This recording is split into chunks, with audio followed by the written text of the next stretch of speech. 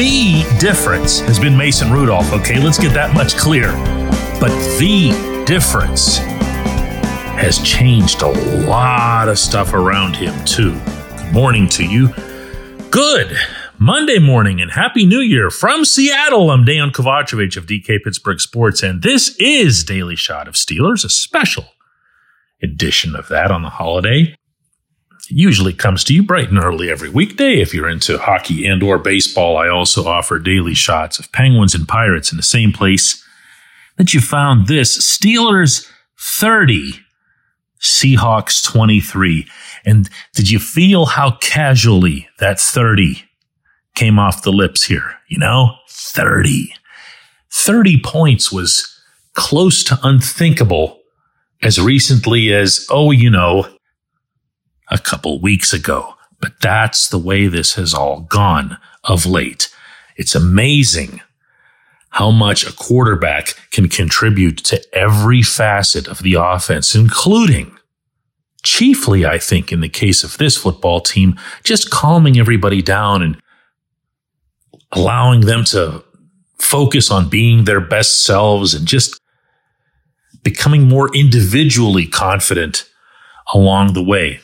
So look, they go into Lumen Field. They're going against a team that they know isn't great at stopping the run, and against a head coach in Pete Carroll who's been around long enough that he's going to try to do something to stop the run if Plan A doesn't work out. Well, Plan A got obliterated in the very first quarter as Najee Harris and Jaylen Warren began what would become an evening-long stampede. Najee ending up with 122 yards on 27 carries, had a couple of touchdowns. Jaylen with 75 yards on 13 carries. He had a touchdown as well. They each had a 23-yard run for the ages.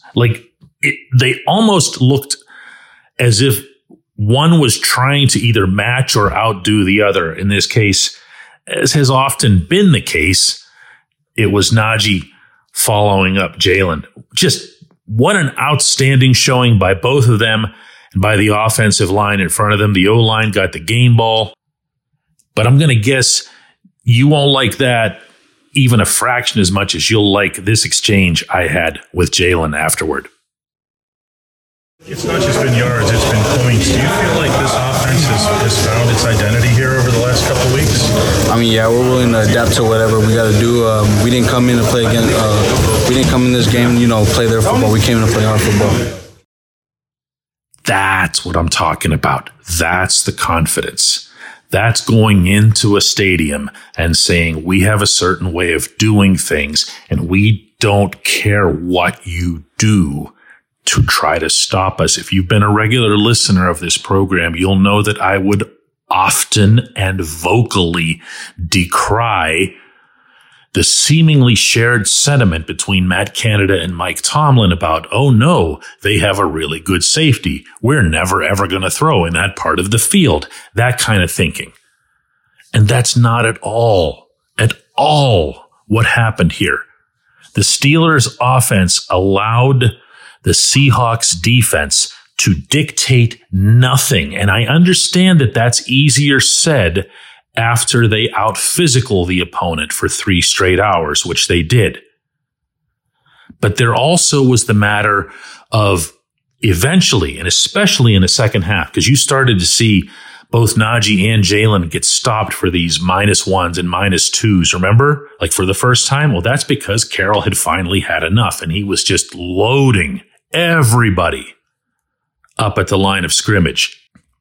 And it was at that point, because of the belief in Rudolph, that the Steelers said, okay, well, we're just going to throw a bomb to George Pickens then. Listen to my exchange with George afterward. George, what's it say that this coaching staff trusted you guys to throw the ball there on that last drive? That's why I said shouts out to the O-line because, it wasn't fully trust. It was just, opening up. When they pack guys in the box like they did today, because they couldn't stop the run. Right. The air game is wild. How about that? Dude takes some criticism, and a lot of it's fair and right. However, That's a terrific answer. I asked him about a catch that he made and a great throw that Mason made, and his response is to give the offensive line credit for the way they had carried themselves all day. And you know what? He's actually right. They did make that catch possible because they made that throw possible because they made the whole thing possible. All of this is starting to work together. Now, is it too late to mean anything? I'm not going to get into the 5 million scenarios and whatever else that there is. If only because, again, if I'm being totally blunt with you here, I'm not placing anywhere near as much emphasis on this team making the playoffs as I am on them getting better. I don't believe that the 2023 Steelers are about to win the Super Bowl. I do, however, believe that what's happened here over these past couple of weeks, repeating, beginning with Rudolph at quarterback, can make a seismic difference for this franchise heading into 2024.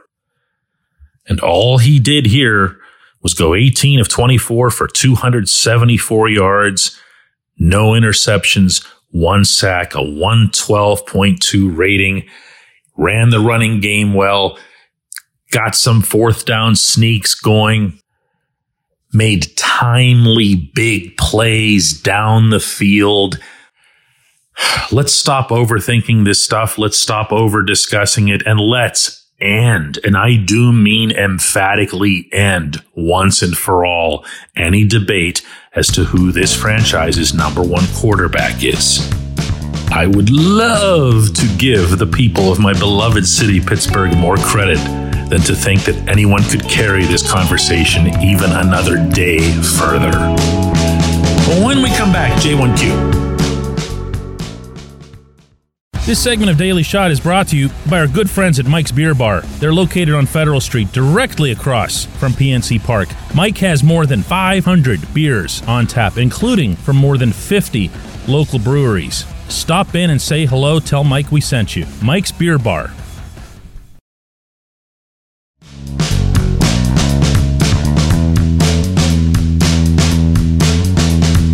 Today's J1Q comes from Steve, who asks Dan what to make of this coaching staff's evaluation of the quarterback position the last 2 years. Steve, first off, I think anytime you bring up the coaching staff, when it comes to player evaluation or player acquisition and that sort of thing, you have to include everybody all the way up to the general manager. And even really, if you think about it, Art Rooney. It shouldn't just be about Mike Tomlin and his staff, although Tomlin himself is very deeply involved in this. I just wanted to throw that out there in case anybody would pounce on the semantics involved. This is feeling like an epic swing and a miss. Okay, I'm not going to lie. I've watched Mason Rudolph in many, many more settings than most people will have a chance to. Whether that's in Latrobe, training camp, practices. And I'm going to be honest with you. I find myself, just speaking for me, feeling a bit embarrassed because I was watching Rudolph out there and I didn't see anything that swayed me in one direction or another. Now, what I would tell myself is that, well, of course I didn't, because he's running the scout team. He's running the other team's offense. He's running plays off cards, as the football players like to say, meaning scripted plays that everyone knows are coming. So technically speaking, you're not trying to outsmart or outperform your own defense. You're trying to give them a look at what it is that the other guys are doing so that they can see it, they can process it, and ideally come the weekend, they can react to it. He was doing service work. Now, I guess we can expand it to all of us, you included, as being a little bit guilty when it comes to preseason games, because we all see those, and we saw some good things. You know, a couple of the prettier passes that anyone made in those exhibitions came from the fingertips of number 2. But I think that within all this, before we get to any sort of intensive scrutiny about who knew what and when and all that other stuff, because there's obviously a pretty big game to be played Saturday in Baltimore, it's most important to look at what Rudolph has done himself to improve himself. And for that, I really, really underscore his poise. We saw it again. How about all the fuss from everybody, chiefly Tomlin, about coming up to this place and the 12th man and the Seattle environment, and he was still doing it after the game like he couldn't let it go, even though it really wasn't that big a factor, considering the Steelers fans probably took up 20% of the tickets. There was nothing overwhelming or unusual about this atmosphere from a Seattle perspective. There just wasn't. You're going to have to trust me or take it from anyone else who was in the building. But did you see anything affect Rudolph? Did you see anything throw him off his game or give him happy feet or make him look indecisive? Remember, that was supposed to be the big thing. You know, well, at least in the Bengals game, he was able to pop that one quick, easy, short pass to George Pickens, and Pickens ran for a mile with it, and that just lifted everybody's not this time. Not this time. It was steady as it gets throughout, from front to finish. Presley Harvin punted once in the entire game. Did you know that? Everything was just movement upon movement upon movement. And just when you thought the Steelers were going to stick endlessly with the run, Mason would drop back and give you something good. And just enough, as you heard George say on the opening segment, to keep everybody honest. Listen, no one instills that in you. There's not a coach, there's not an instructor, there's not a grand poobah somewhere, a Zen master who just hands you poise and says, here is your poise. He did this. This is to the credit of this young man. And it's going to be fun, I believe, to watch him mature. And within that, make up for lost time, regardless of who was responsible. I appreciate the question. I appreciate everyone listening to Daily Shot of Steelers, and we will have another one of these tomorrow.